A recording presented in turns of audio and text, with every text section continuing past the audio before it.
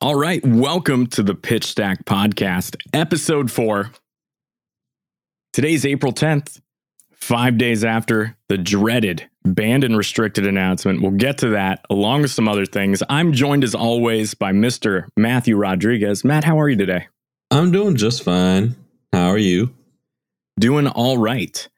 Man, was I exhausted yesterday. You know, I always read about like Gary Kasparov as a kid. He would like play in these chess matches and he'd lose like 10 pounds and then sleep for 3 days afterwards.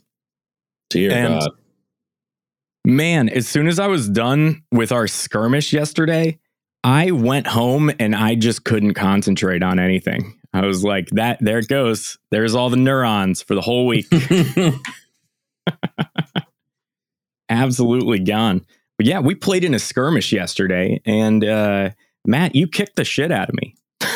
Yeah, probably as good as any of my games could have possibly gone. Yeah, I think I landed one attack on you. Yeah. I know. Yeah. A couple. But yeah. A couple. Yeah, I think there was one turn you got off something like 16 arcane damage. It was pretty gross. Yeah, I had 2 Rebels. That happens when you have 2 Rebels. So if you haven't guessed already, Matt was on Viserai, OTK Viserai, and I was on Kasai, which is a weird deck. It's too... it shouldn't be a complicated deck, but I think as I get older, it becomes harder to think. Mm-hmm. I don't know. I felt like I had a pretty good tournament. Up until the top 8, you were my only loss. I made it to the finals, and I got smoked by Kano. Ironically, with a 23 damage turn. Ironically, though, you made it to the finals. Yeah. And I lost out in top 8 the first round. So what deck did you end up losing to? Well, in Swiss I was 4 rounds, so I went 3-1. I only lost to what was it? Jeez. Oh, I lost to Jonathan. That was my only Jonathan on Bravo, vanilla Bravo, of course. Yeah. Yeah, good old Bravo, man. He's kind of a menace. Usually, yeah, that deck's sick. I don't know. Usually I like to do a viewer question segment, but I feel like the viewer questions we got this week are so topical, we might as well just pepper them in. So, Jonathan Owens, future Pro Tour competitor, likely champion, he sent in a question this week, and he wants to know what we think about Starvo and Blitz. Now, I didn't face John yesterday, but you did. So what do you think of that deck? Bravo was like... it was close match for the two of us, actually. I mean, he has an insane record on that deck, but Bravo, Showstopper, and Blitz is like insane. I've watched that deck play against other decks. But our game, it cut down to the wire. Like, he even had if he hadn't had like that sigil ready to go, he would have died for sure. Because we ended the game like where he was at 3 life. He had been at 1 life earlier, and he had sigiled. But he got me down and beat me up. So, but yeah, that was probably his closest game that night. I lost that one, but I still made top 8. And then sadly, I got a little greedy and played a Sonata after whiffing once, and I whiffed twice, and had no thing to do that turn, expecting I would hit at least some other attack. And I passed it to the brute player, who just good old Max, who absolutely just clobbered me. And then he went on. So that was sweet. Good for him. And then the other games I played that day, round 1 were you, round 2 I played against actually I'm pretty sure I played against Max and I won, but we faced off in the top 8 again, if I'm not mistaken. Maybe, yeah. And then I played against Hasiel, mirror match, Viserai, and I took that one. And then that was essentially my day. Yeah. How about you? I had a weird day on Kasai. I had some weird matches. So I got absolutely stomped by you, and I had been on like a 7-game losing streak with Kasai at that point. And shout out to my friend Jake Kissel, because the last time he stomped me, I mentioned to him that I felt like I had reached a skill ceiling at the game where I wasn't sure what to get better at. And he kind of like sat down with me and he was like, he kind of showed me like this cool order of operations to look at your equipment and like the order you're blocking in and using your equipment and like how to maximize your blocked resources with said equipment. And it really, I don't know, I feel like it helped my Kasai game go up to the next level. Because immediately after losing you, I ended up beating Jake, just barely. It was a really good game. He was on Rhinar, and that Intimidate is just absolutely brutal. And then after that, I went up against a Prism player, which was bizarre. I felt like that was a very bad matchup for the Prism player, because just Kasai, you're just going to ping him with one sword, pop his aura every single turn. And I don't know. I think after that, I ended up playing against Hasiel Diaz, the greatest Guardian player in the world, who was on Viserai. AKA Jason Red Hat. Yeah, aka Jason Red Hat. And he was on Viserai. And that game came down to the wire. And I feel like I drew very well. And I kind of knew what cards to look out for after playing against your version of Viserai. And I got to live the dream where I was able to pitch my entire hand on his OTK turn to get rid of most of the like rune chant damage. And then I got to live the Kasai dream, which if you're unaware is when you have 6 copper tokens of Blood Honor Hands in Arsenal and your Courage of Bladehold still up. So you are able to pop your Courage of Bladehold and then swing for 3-4 times with your swords for free. Damn, that's so gross. And I ended up getting over because he was down to 1 life and only had an attack action hand, which buffed my last sword. Then from there, I played the Prism player again in the top 8. Then I played Max, who was on Brute in the top 4. And then in the finals, of course, I play against Carlos. We said it here last week. I'll say it here again. Likely the greatest Kano player in the world. And man, I swung for a lethal, and then he came right back with 23 damage. So yeah, that was insane, dude. Yeah. Kano kind of just freaking pops off, man, like out of nowhere. And I don't know, man, he just understands the deck. He understands, you know, his outs. He knows, you know, he knows what he's played, what he hasn't played, what he's pitched, right? He's a very, very skilled player. Yeah, he plays it like a really good Hold'em player, where he's like, if I do this, like, I mean, I would imagine, like, you know, statistically, I need to opt into one of these 3 cards. And just, he plays like, I don't know, he plays very, just his lines of play are incredibly straightforward and constantly making the optimal decisions. And when you run into a Kano player like that, my God, you have to get lucky to beat them. It's tough, man. It really is tough. Me and him, we go at it a lot with Viserai and Kano. And in CC, I mean, it ends up just turning into me racing him as fast as I possibly can, getting him down as low as possible, and then him just like burning me out right at the last second, you know? Yeah. Most of the time it goes to Kano. But it's been interesting in Blitz, because Blitz is really where Kano has his way, you know? Absolutely. Everyone's at half their life total. He does about the same amount of damage as he normally does anyways, so everyone's in kill range, essentially. They got to start Kano at 5 life. I think that's what they should do instead of 15. We should just start him at 5. Or Kano, wouldn't stand a chance in CC with 20 life even. Yeah, right? Well, this week in Flesh and Blood, we had a couple big announcements. We had the BNR announcement, which we'll get to. We had the Monarch first edition print run announced. We had a new hero announced. So there's a lot to talk about, and we'll get to it right after the intro. Let's go. You're listening to the Pitch Stack Podcast.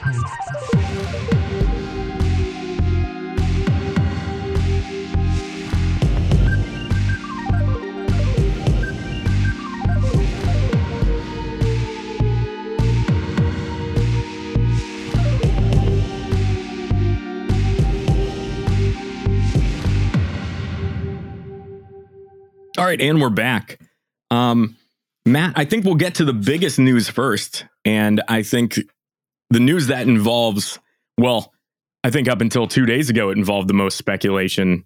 But I believe that this banned and restricted announcement it seemed to have a lot of, I don't want to say veiled intentions, but it certainly left me with a lot of questions afterwards when they said no bans, no changes. So what do you think, Matt? Man, this I haven't seen the community this divided, honestly. The BNR announcement came right where everyone was expecting there to be some kind of announcement, some sort of addressment of like the Starvo issue, the big triangle issue with Prism and Viserai and Starvo, of course. But yeah, no changes. And additionally, they announced a new BNR reassessment date on May 2nd, which essentially would be at the end of all remaining Living Legend points events before Pro Tour. Pro Tour 1, that is. And yeah, I mean, I'm in the camp that I think that the current decision was the right decision, that the meta is still very new, and that I do think there are some avenues that haven't been explored yet. I'm not really the greatest, deck techer or, experimenter in that regard, but I feel like there's a lot of things that haven't been looked at yet in regard to solving the problem with Starvo or Prism or Viserai. But I think really their intention is for Starvo to gain the last remaining Living Legend points, which initially didn't seem like there were going to be enough points for him to gain from the events remaining. But they did announce that there would be 2 additional CC events in that time span from now until May 2nd. So he has plenty of opportunity to win those events and take the first crown for Living Legend, hopefully. And if not, well, we'll see what they decide to do May 2nd. If they decide to put their foot down and do something about Starvo, or if they let him run wild into Pro Tour. I think that may be a mistake, but I do think that, like we discussed this before, there definitely was some intention behind Starvo, but at the same time, they do have a track record of not really preparing for the effects of certain cards being introduced to the game, with the Duskblade banning and Seeds of Agony not being tested correctly. There's a lot of issues that they've had in the past with testing cards, so it wouldn't surprise me if they decided that they were going to have to ban him or something preemptively. Yeah, I was joking about this yesterday after the skirmish. Me, you, and a couple other guys, we all went and we got food afterwards. And I was joking about this. And it's like, is LSS's internal testing system toxic enough? What's the question I asked, Like, maybe New Zealand's it's the third greatest country to live in the world. It has one of the best work-life balances. Maybe they're just not stressed out enough to get sweaty in play testing. That's funny. I think they probably should look into reaching out to pros, right? To test the stuff. But at the same time, I think that there's of course the, I don't know, there's a bit of an issue with like if somebody is going to remain a pro, having that information early, it's very, very valuable information. So I don't know, they'd have to, give up the opportunity to compete perhaps, but of course they'd get a nice job. Mm-hmm. So, I mean, there's a bit of a trade-off I think that there. happened with Ian Duke back in the day. Reed Duke's brother gave up his opportunities to compete to go work for Wizards R&D. I didn't know he did. He's still one of their main set designers to this day. Wow. But, it's interesting. So the no bans, I think I agree with. I think there's nothing wrong with a rock, paper, scissors meta. I think that's fine. I think really, if there is an issue with Starvo, it's that the deck isn't all that difficult to pilot. I think that would be why people, maybe why it's so dominant is because the amount of people that can just pick it up and play to a good result. Like, don't get me wrong, the most skilled Starvo player is still going to beat a less skilled Starvo player every single time. But without having that initial skill curve as high as it is for other decks, maybe that's why we're seeing so many high results from the deck. And I think it's interesting that I know a lot of people thought this was kind of controversial, but for LSS to change some of their skirmishes and events 2cc from Blitz, I think actually is a really good decision. Like not just in terms of like, oh look, now Starvo can get Living Legend. Like I know it looks that way. I don't think that's really the entire I don't think that's the whole reason they're doing it. I think it's giving them a chance to gather more CC data on a highly competitive level. Because I think there's like a lot more pieces than Starvo that they're looking at. You know, this is a professional 100%. game design company. They have a lot going on. They're looking at a lot of different things. And, you know, I would imagine that there's cards that they're worried about that we haven't even thought of. You know, I'd imagine they do print bad cards, but like, especially with the Duskblade scenario, but they're so quick to call themselves out on their own mistake that I think they must be conflicted about something here. And I think what this leads into is like with Magic the Gathering's pro scene, one thing that would always happen at Magic Pro Tours is it would be right after a new set got released. And because there won't be a set released right before this Pro Tour, the deck building and team strategy metagaming aspect of being a professional player won't be tested unless they shake the meta up right before, you know, the Pro Tour happens. Yeah.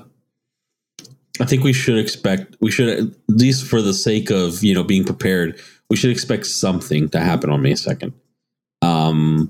I don't know what.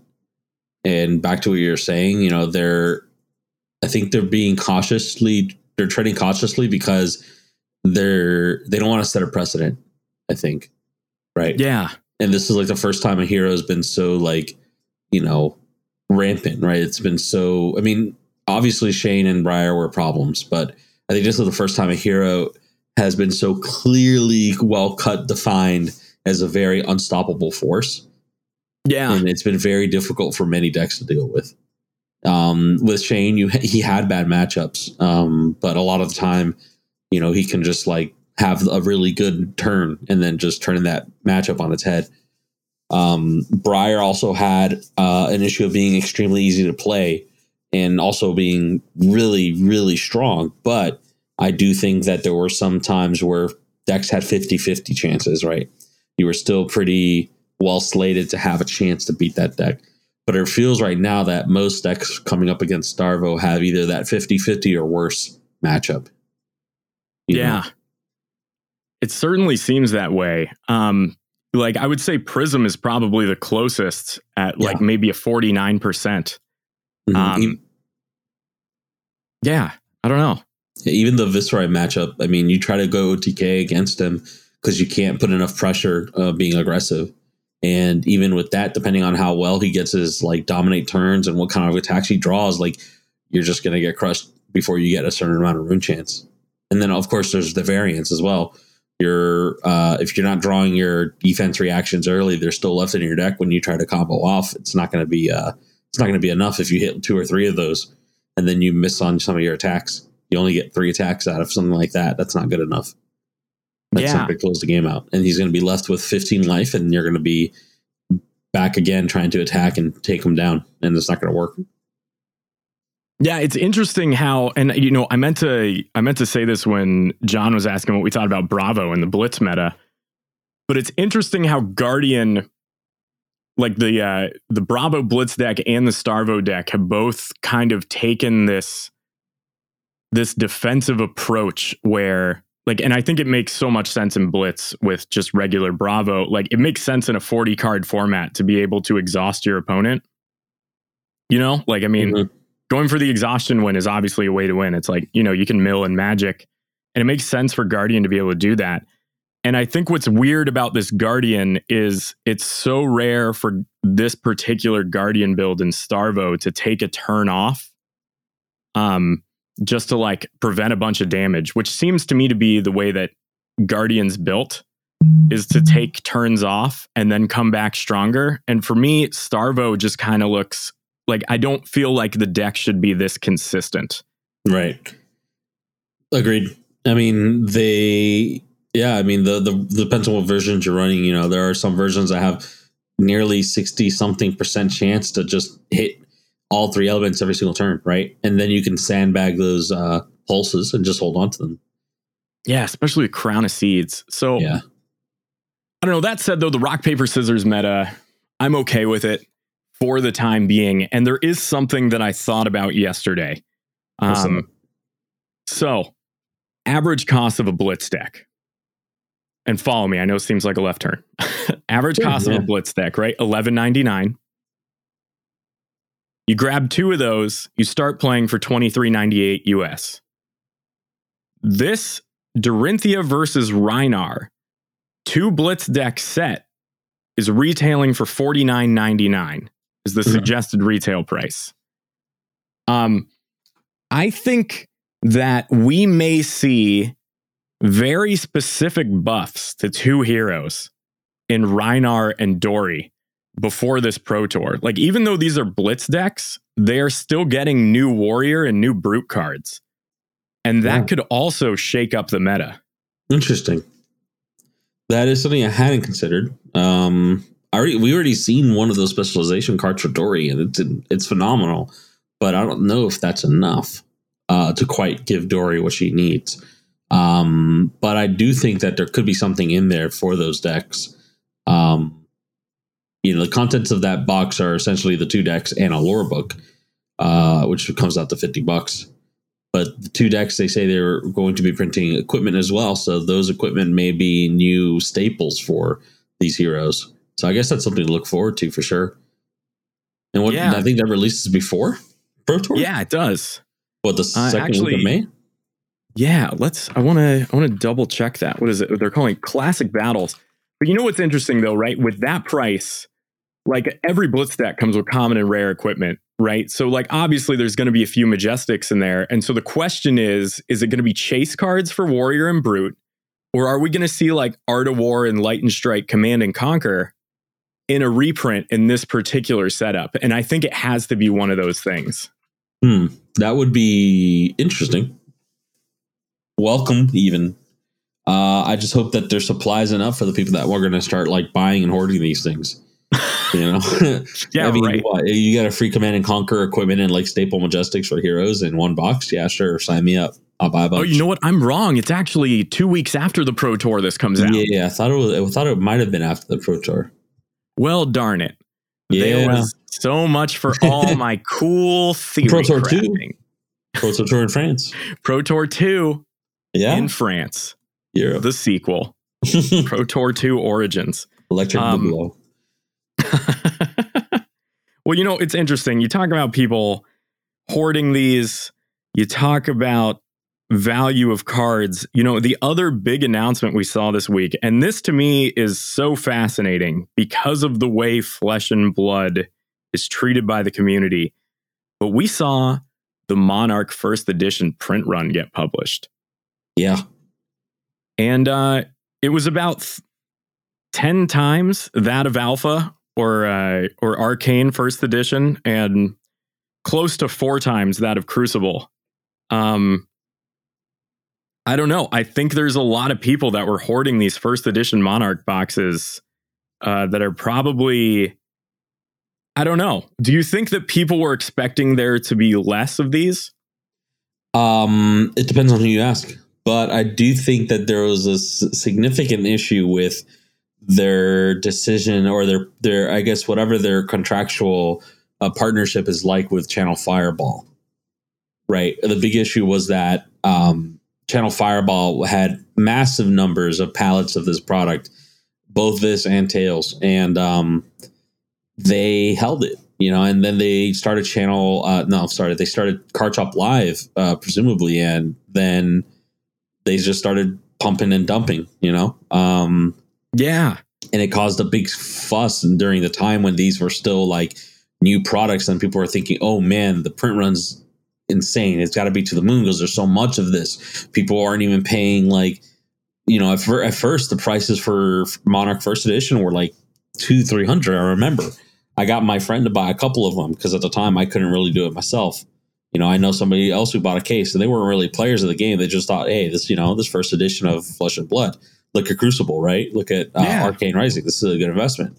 So they spent the $200-$300, and now you can look at for Monarch boxes at 150, but that's not the point. I mean, long term, it's still probably decent. But it wasn't like a quick turnaround like the other ones. It wasn't something that people expect. It wasn't what people were expecting, because a lot of people bought in at that high price range. And then soon enough, we saw these boxes well below 200, up until essentially now. And then even now, people aren't very confident in that number that they put out. 125,000 boxes is a lot, but I don't think it is comparatively to the number of people who have started playing the game since then. Because I feel like I don't know where I've listened to several content creators discuss this. They share similar sentiments about the growth of the game compared to the amount of boxes printed for Monarch and Crucible. And I think that the growth of the game outdoes that, outnumbers that. So perhaps this isn't a terribly bad number, but, just kind of what we should start expecting from, the forward first edition print runs. Now, Tales of Aria might be in the same situation where like there's so much product being hoarded by a few people that it seems like there's, a lot of it out there, and they were just pumping it, during the first month of it. And then even then, since then, it's been very easy to find and very cheap. Yeah, that you can buy it for like $80 right now. Yeah. And I think Tales of Aria, to me, the game really exploded with Monarch's release. I think that whole period of time, like people were returning to play in LGS's, like trading card investment culture was at like the all-time high, and was probably the highest it had been in 20 years. And, Monarch came out then. That's when the game really exploded. And I think if I'm LSS, I saw those Monarch numbers and I called up Cardamundi and I was like, yeah, whatever we're doing for Tales of Aria, double it. Oh, yeah. And so I think we're going to see that Tales of Aria is going to have maybe an even larger, like maybe even 200,000 displays as the print run. And it's going to be awkward because Tales of Aria has this problem where the Achilles heel of that set is it's too narrow. Like it only supports the 3 heroes in that set. Mostly, yeah, 100%. I mean, you could kind of argue the same thing with Monarch.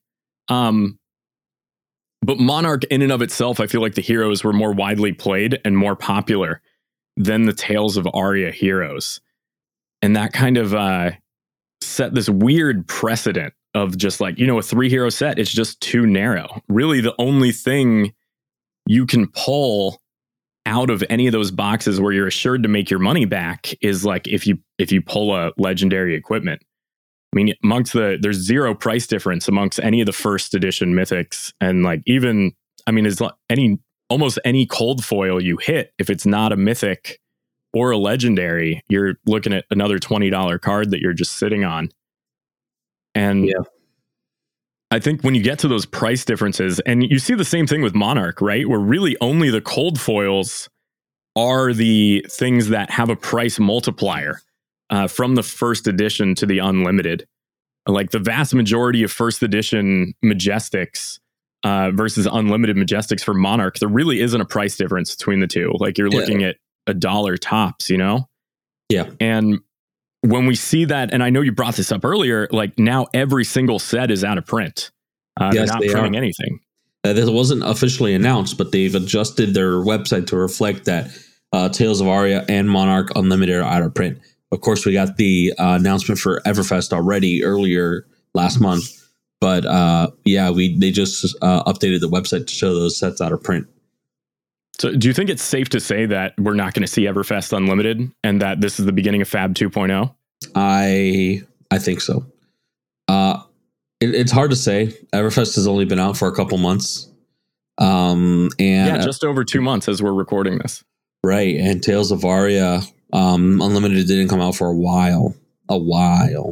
Tales of Aria Unlimited, I remember, came out in September. We had first edition still in November, and by maybe December, like I think maybe the back end of December, Unlimited finally came out, or the middle of December.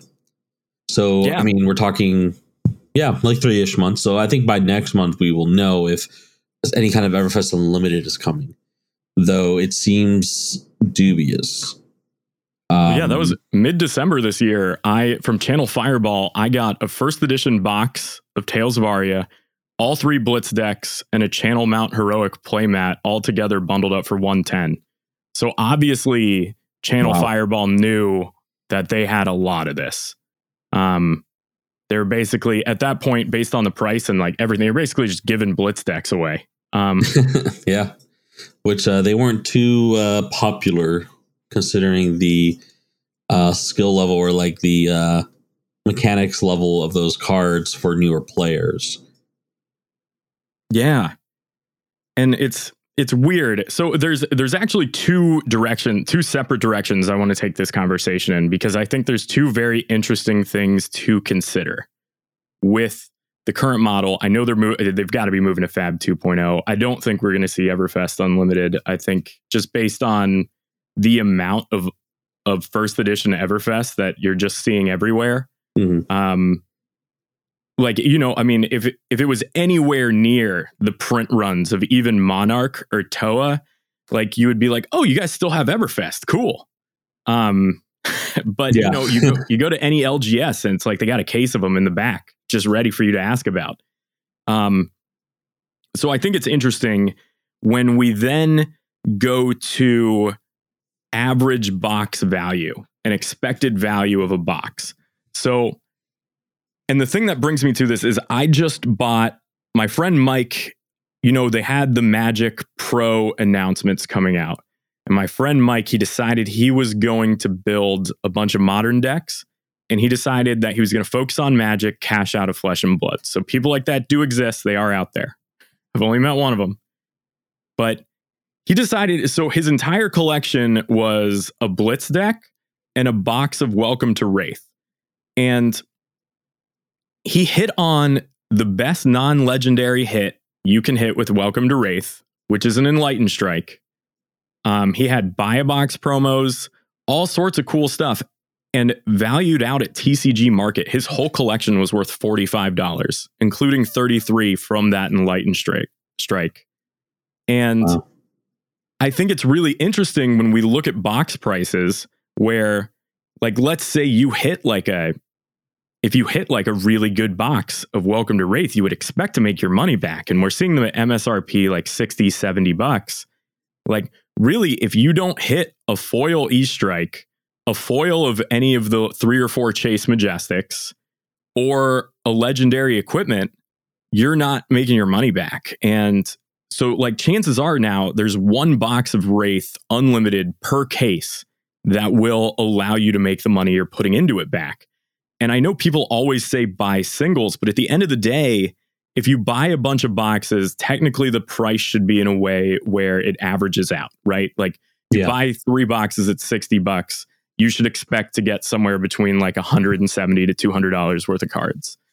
And we're seeing boxes where if you just don't hit that piece of legendary equipment or one of the few Chase Mythics, you like lose out on it. And I think what's really bizarre is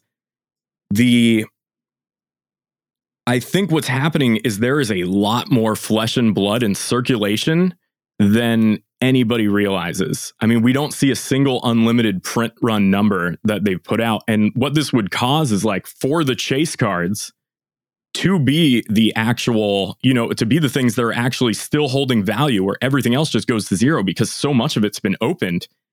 And it's really interesting. So all that aside, that's a lot of setup, a lot of information at once. I know. It brings me to a question. Do you think LSS should move their model from 1 legendary per case to 1 per box?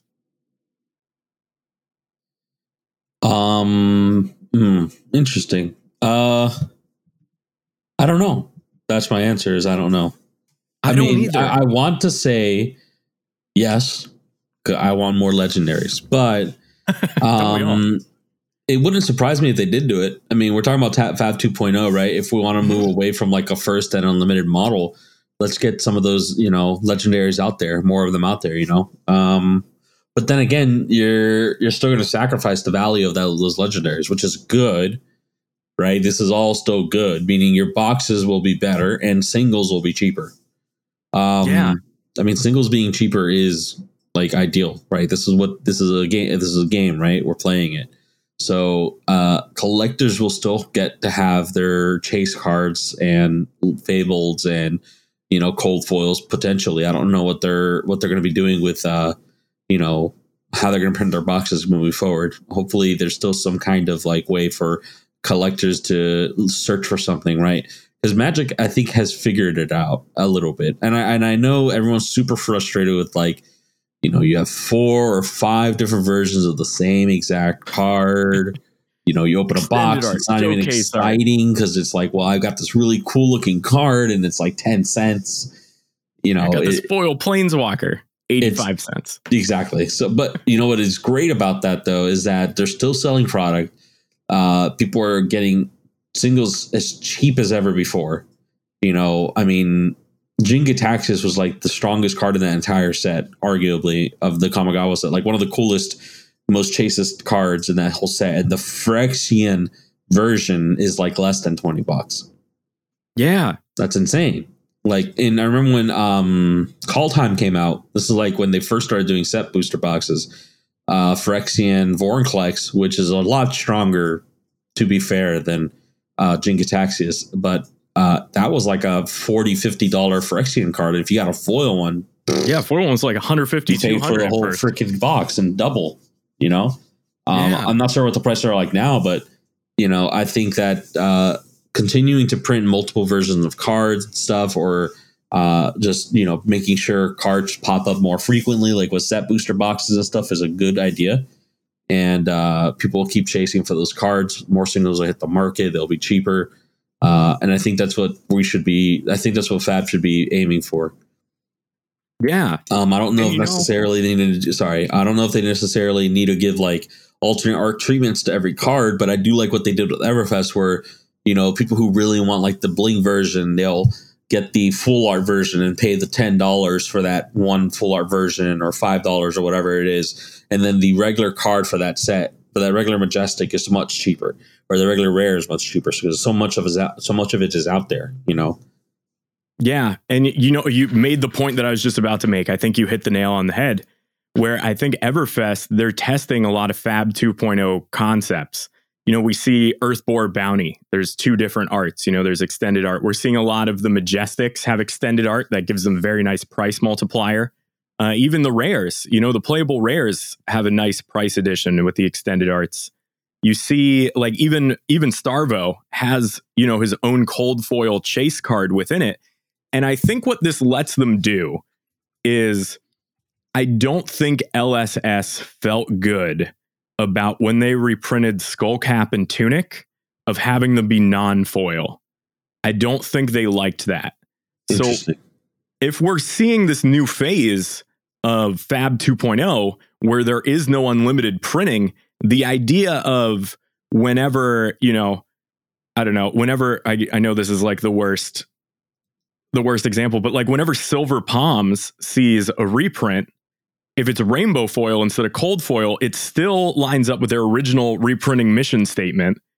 And it makes it so like it makes it so the card doesn't feel less special, which I feel like is what happened with the Dull Cap and the Krunic, where suddenly it was like the economy class version, where it was like, here's this purely utilitarian version of the card. And I don't know if they necessarily like that, because I think LSS wants there to be that discovering treasure feeling of opening up a legendary. And the idea of a non-foil legendary seems to be not line up with the product feel that they've been going for. And you know what's funny is that both those cards are like not that far off from the price of the original, like the original rainbow foil, not cold foil, obviously. But the original rainbow foil of those cards, at least Tunic. I don't know if Skullcap is still like 130 or something. Yeah, I do believe. I think Skullcap, there's a decent gap. I'm actually going to look that up. But I remember Tunic always being very close. They're very trailing closely to each other. The WTR one and the Crucible one.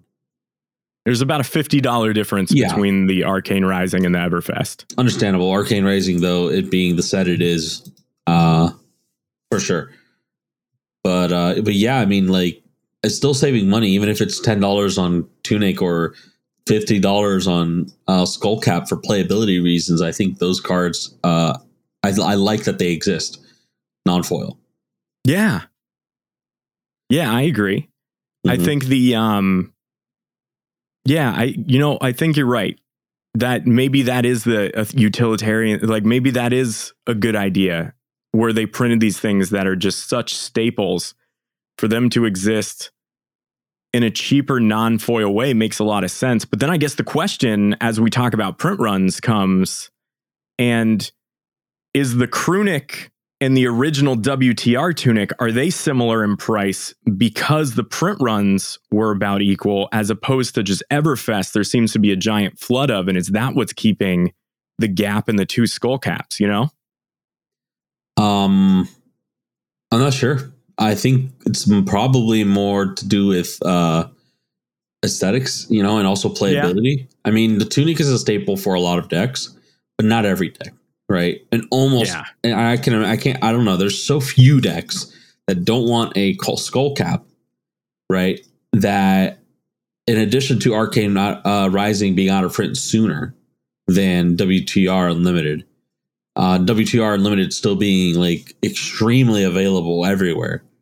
I think that really affects the price of the Tunic and Crucible. And also Crucible was the first to be called out of print, and it's still very available and still very affordable.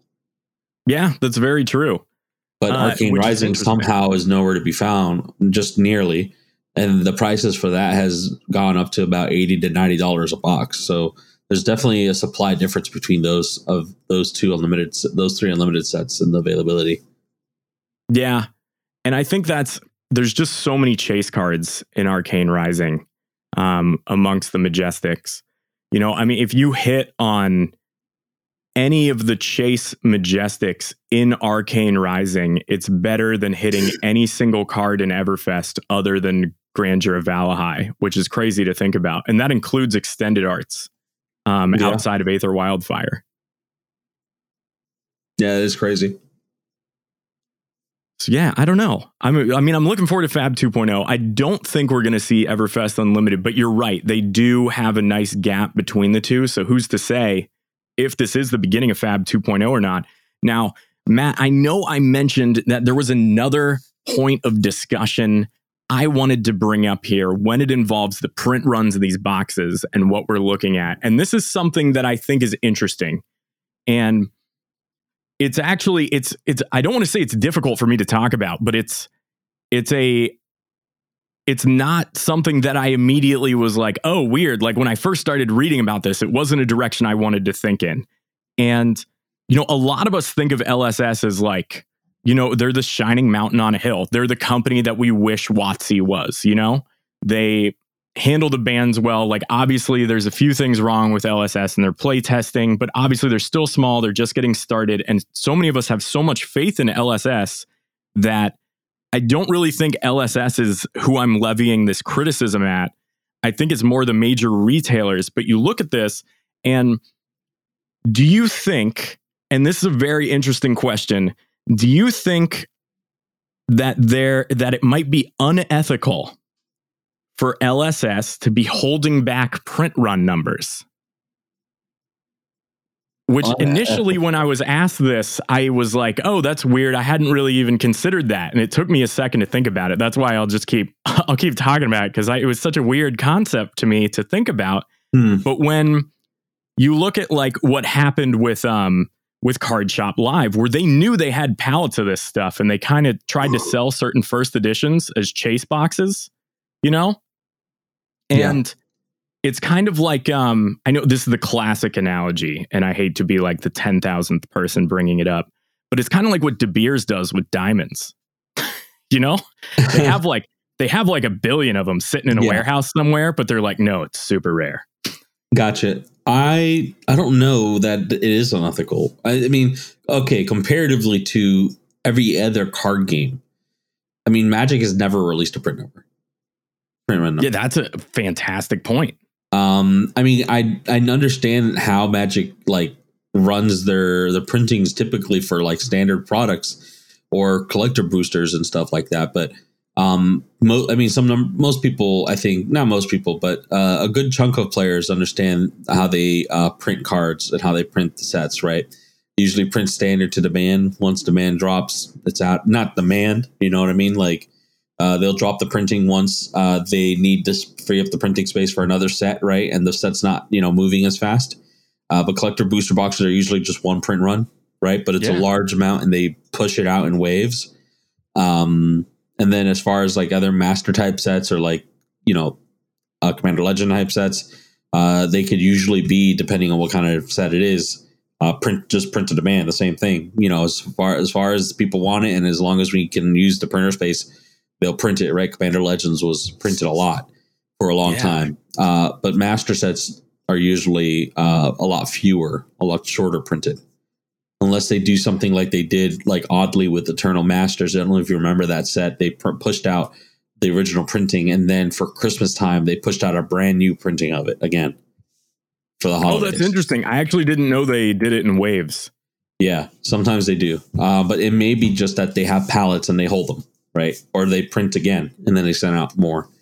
But I think LSS being transparent with the numbers is something that no other game company has done.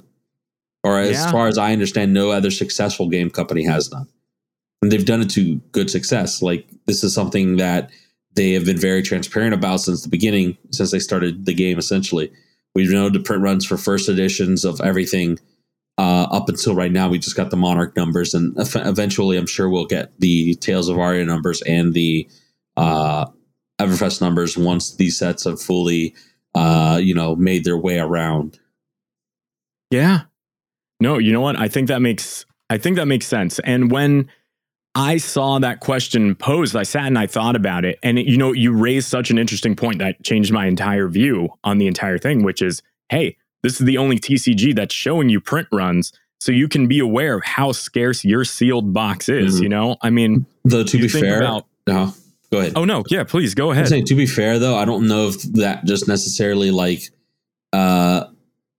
makes just removes all possible criticism for them, meaning just because nobody else is doing it and then that they're doing it only a little slightly delayed, I don't know if that's still ethical. You know what I mean? Like, maybe the ethical thing would be for all game companies to reveal all of their print run numbers whenever the set drops. Yeah, but I mean, that's not really reasonable for at least a money-making company. That's not reasonable. It's totally understandable why game companies don't do it, right? But if we want to talk about the best choice for the player would be for them to know the numbers of all print runs as soon as that's come out. But I do commend LSS for releasing those numbers because nobody else does. Now, I don't know if you understand the difference between what I was trying to explain, but. Yeah, I think I get it. Obviously, maybe there are maybe it's problematic that they're not releasing them immediately if they're going to release them, but the fact that they're doing it in the first place puts them ahead of other absolutely companies. Yeah, definitely ahead. Yeah. And it's interesting, right? Because it all ties back to the very fundamental concept of a trading card game, which is the difference between a trading card game and a game of chess is that your game pieces have a secondary use as a financial instrument. And when you're kind of guessing at the scarcity of the print run and you're using pure supply and demand, I think it's kind of good for the game because it creates a player's market for prices as opposed to a collector's market where you're just going to grab these cards, put them on a shelf, and try to recapture what happened when you didn't throw away your Pokemon base set cards, And Jeez. I don't know. It's interesting because you get into the idea of if they release those numbers initially, maybe it becomes too much of a collector's market. And maybe by holding those numbers back for a little bit, you allow card prices to settle where they're at in demands for people's willingness to pay to stay competitive in the game versus the amount of cards in circulation. So I do think I like the way they've done things. Yeah. Yeah, I agree. Sure. I do like the way they've done things. You know, I know the way they do announcements and stuff for the banning and whatnot has been good as well, as far as announcing events and the prize support for those events as well. It's all been, I think LSS has done a very good job of being transparent and communicative. Yeah. Yeah, absolutely. Well, you know, before we get to our last topic, speaking of a collector's market and holding on to cards for no purpose other than to hope that they're worth more in the future, we have viewer question today from our friend Max. And Max asked, you know, do you think it's wise to start investing in a UPF deck if the format becomes more credible? And what do you think the meta looks like? Where do you see UPF in the future? Now, I don't necessarily have good answers to a lot of those questions. I have a good answer. Yeah, go ahead. Never. But I do think, though, a demand for those fun, exciting like interactions for UPF could drive the price of certain cards if the demand is high enough. Right now, I don't think that player base or the card base really supports a very in-depth and complex UPF format, right? Not like, I mean, if we want to treat UPF a little bit, if we want to compare UPF to like Commander, right? Yeah, I think you have to. I think it's got a long way to go. It's not unplayable, right? And maybe if you introduce your own house rules or your own mechanics and stuff, those things can gain traction and become more popular, right? And things that can kind of drive the prices of cards like the talismans and potions and stuff, right? If you give heroes a talisman slot, an amulet slot, and then like 2 potion slots or something, right? Yeah. That'd be really cool. You know, just like house rules and stuff for UPF. Or PvE even, right? There are already PvE formats that exist. I haven't really looked at or played any of them. But I just don't think that for future financial value or anything like that, I don't think that UPF will really have much of that. Though for metas, of course, that's all just going to depend on who can interact with the most players the most amount of times. And I think that usually ends up being Kano, because he's got cards that deal damage to he's got cards like chain lightning that deal damage to each opposing hero or target heroes and stuff, you know. Or, you know, what's funny is another interaction is that when rune chants pop, they say deal damage to target hero. Yeah. So you can attack with a rune chant on one player. You can attack with a rune flash on some player, and they'll rune chant over there, rune chant over there, rune chant over there. Yeah, you can spread the love. You can play politics with the rune chants on the stack. So I think a lot of those cards, those fun like cards that interact with multiple players or say each player, those are going to be the ones I think that are going to be the most desirable for UPF. Yeah. And, you know, and the reason Max brings this up is I mentioned it to him over lunch the other day, that I was comparing it to my experience with Magic the Gathering and how I saw so many rare cards that were just sitting in my bulk box worth 10, 15 cents. Suddenly, Wizards started printing Commander decks. They started showing the format some love, and then the format became more and more popular to the point where, like, I was finding like $30, $40, $50 cards in my bulk rare box. Like stuff where I was really disappointed to open in the past, was suddenly like a card. I was like, oh, this needs to go in the special binder. And I can kind of see that possibly happening in the future with Flesh and Blood. But I think you're right, though, where the only thing that you can really speculate on other than Cold Foil Dustblade, as we all know, the easiest spec of all time. Yeah. Cheapest. Is the ones that interact with multiple opponents. I think you nailed it. That those are probably, if you're trying to put some cards away. And the items? And the items. The talismans and amulets. Those Cold Foil talisman and amulets, do not sleep on those. Do not. Yeah, I think you're right. Make sure you get one of each. This is not financial advice. Most certainly is not. I think most players' collections, as long as if they have open boxes of all the sets and stuff, I think most players' collections will slowly gain value over time as metas change, new heroes are introduced, and more mechanics are introduced. Older cards will all of a sudden out of nowhere be like, oh, I interact really well with that, and then you have a rare from like WTR or Arcane Rising all of a sudden become a $10 card. Because like, oh, that's out of print. I need that card for my deck.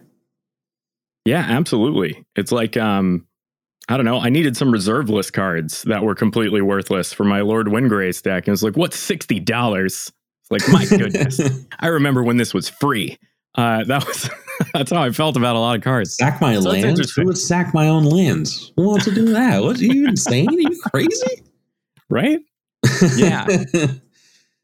And I think that is kind of the big takeaway is a lot of cards in the future could just be a card away. And I think that's what makes it so hard to speculate on. Is, it's very hard to see into the future.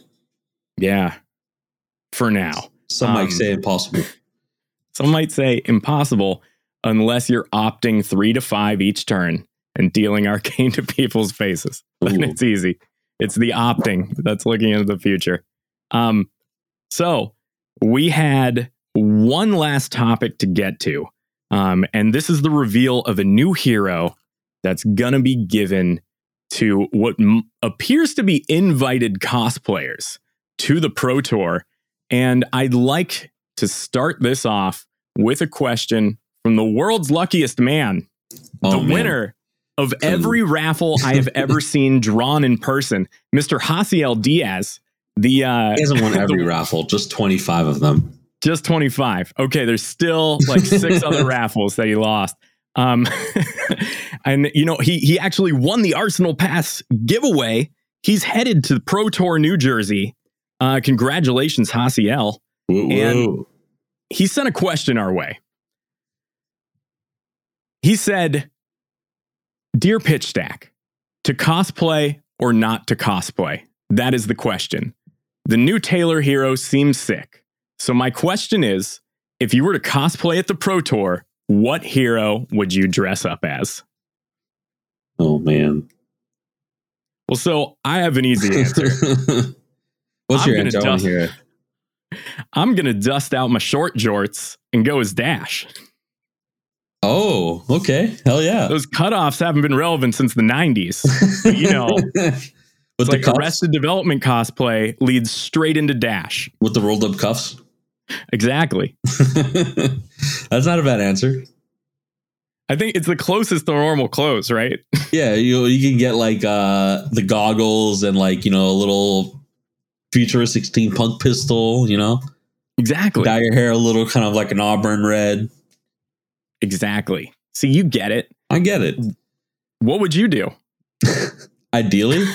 Are you talking about what I would do if I just wanted to cosplay, or what would I do? Money, no object. Oh, money, no object. That answer is what would you cosplay as? Viserai. Viserai? I just love the goddamn design so much. Just could you imagine? I've thought about this so much. Could you imagine just like the whole like just a professional level design like cosplay, right? You pay somebody who like creates cosplays. Like as much money as they needed to create all the armor with like all the moving parts, the cool like divots in the armor with like the glowing purple, right? And then the whole chest piece and the nebula blade and the helmet that can come off, right? That'd be so sick. And then underneath you can paint your face kind of like with the purple stripes that he has as the young hero and stuff, like the striations. And what would be even cooler is if the chest armor can open up like a little like door and you can see the Arknight shard on the inside. Yeah. Like you have like an Arknight shard piece there you can pull out kind of thing, and it can glow purple and shit. Like I've thought about this forever. You just like call up John Mallow, who, not a household name, but he did design the vast majority of the armor and costumes for Star Wars. Really? That'd be good. Yeah. It's like, I got the guy that designed Darth Vader. Or whoever's out here designing these Warhammer and Fallout power armor, like cosplays and stuff. The ones that have beeping and lights and shit and like open up and have like motors that, move like parts and stuff. Like, yeah. That's the guy to talk to. I feel like it's just funny. You just got like one of those people on YouTube that's like, look at this cosplay I made. And it's like your entire house is a factory. Yeah, I've got all these linens on this table over here. On the back table, I'll have a milling machine. It's like, this was the easiest part. I soldered together this microprocessor that reads my eye twitches to display different patterns of lights. It's like, so easy. Yeah. I don't know. I feel like I'd mess up Viserai cosplay, and not just myself. I'd mess it up for other people too, because it would be so difficult for me to not talk like Bane from The Dark Knight. I don't know why. Yeah. But in my head, Viserai has like a weird voice where he's like, I don't know, where he's just like, I don't even want to do it. What's your headcanon Viserai voice? Oh, where he's just like, I don't know, like 12 arcane damage to you. Oh my God. I don't know. Like, he's doing like the full Bane in my head, because I mean, like, obviously his voice is messed up. Dude washed up on a beach and then like a giant floating head imbued him with dark magic. I don't think he's just like, hey, 12 arcane damage to your face, you know? Like, definitely not with that podcaster voice. Yeah, right. No, I think he's got kind of like that machined, like covered up, because he's got like the face thing on the helmet. Like a Kylo Ren deal? Yeah, he's kind of talking through like a voice box sort of deal. Yeah, like Kylo Ren sort of style, but a little bit more strained and confused. Yeah. That's my guess. Yeah, that's fair. That demonastery. It sure is. It sure is. What's the word I'm looking for? What? I don't know, but it starts with a D. I'm not going to remember it. Yeah, sure is demonic. Exactly. Diabolic. It sure is demonic, diabolical, and disillusioning. All those things at once. So let's talk about this Taylor hero a little bit before we wrap up the show. Now, are we on the same page where, based on the wording, it appears that they're only giving this card out to invited cosplayers? I think there will be some flexibility there, but I think that all invited cosplayers will probably get a copy. And you think, yeah, I could see James White with like 20 of them in his pocket, just handing them out like Werther's originals. Like, just, it's like, that's a nice cosplay. Have a Taylor. Yeah. I mean, I don't see that. I don't think that they wouldn't do that. You know, the card for sure is beautiful. I love it. I wish I could get one without paying a bunch of money. I think that the cosplayers who put a lot of effort into the game definitely deserve it. You know, I mean, they take the time to actually look into the details of every card that has the image on it of the character, you know, and try to find like the best way to express that character. You know what I mean? And just, I don't know, just essentially represent that character. So, yeah, I mean, they put a lot of work and effort, so I think they deserve that. And I think that anyone who comes in to Pro Tour with a really sick cosplay that, you know, has put a lot of effort into it too, I think they deserve one as well.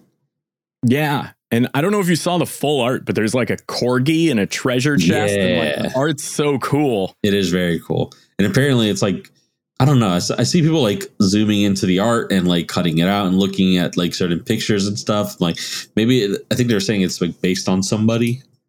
Yeah, that would make sense to me. Just there's too many like pictures in the background that are clearly like someone's life moments for it to not be like I don't know. Maybe like I'd have to look into like the artist is Andy Aslamov. I'd have to look into his other art.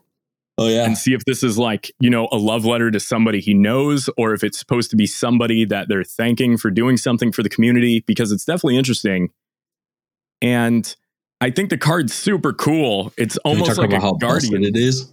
Yeah, where you can just block with all the equipment ever printed, you know? And then just swap it out. Yeah. Yeah.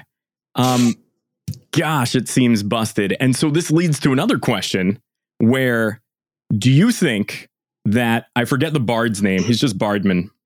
Do you think the bard, who I really will remember his name in the future. Bjork. Yes, Bjork the bard. So we've got the bard, we've got this new shapeshifter card. Do you think that they end up in the same category as Rudy Gemkeeper? Yeah, I mean, that's essentially where they are. So if anyone hasn't heard or read it before, no hero is legal for play that hasn't been printed in a actual set. That's a huge relief. Yeah. So if it hasn't been printed in a set, it's not legal to play in Blitz or CC. But of course, there is UPF, and of course, UPF is a casual format, and everyone can agree whether to let you shuffle their decks together or not. Obviously, probably not, or let you play Taylor, which it would probably only happen once. And they're like, "Yeah, that's busted. Don't do that." That's interesting. Yeah, no, I think Taylor would be fun to play. She seems cool. Of course, minus the card pull, you won't have access to any other cards besides generics. Well, actually, no. Weapons are equipment. Oh yeah, that's why it says. Yeah. That's why it says you cannot have more than one of any name. Different. It says you have to have a different name, so you can't be like Kadachi Taylor. That makes sense. Or winners, also to prevent winners whale. Block with I don't know, block out with skull cap, bring in another skull cap. Correct. Yeah. Hit blade break on your tunic, bring in another one. Well, actually, no, that won't work. It's a trigger at the start of your turn, so by the time you get around to that trigger, your blade break item will have been destroyed. Yeah. Yeah. So I guess you would have to use mostly battle worn equipment. Right, or tempered only once.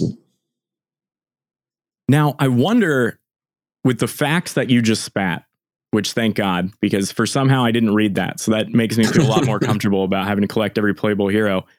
I wonder if they're gonna make new Dory and new Rhinar Blitz legal.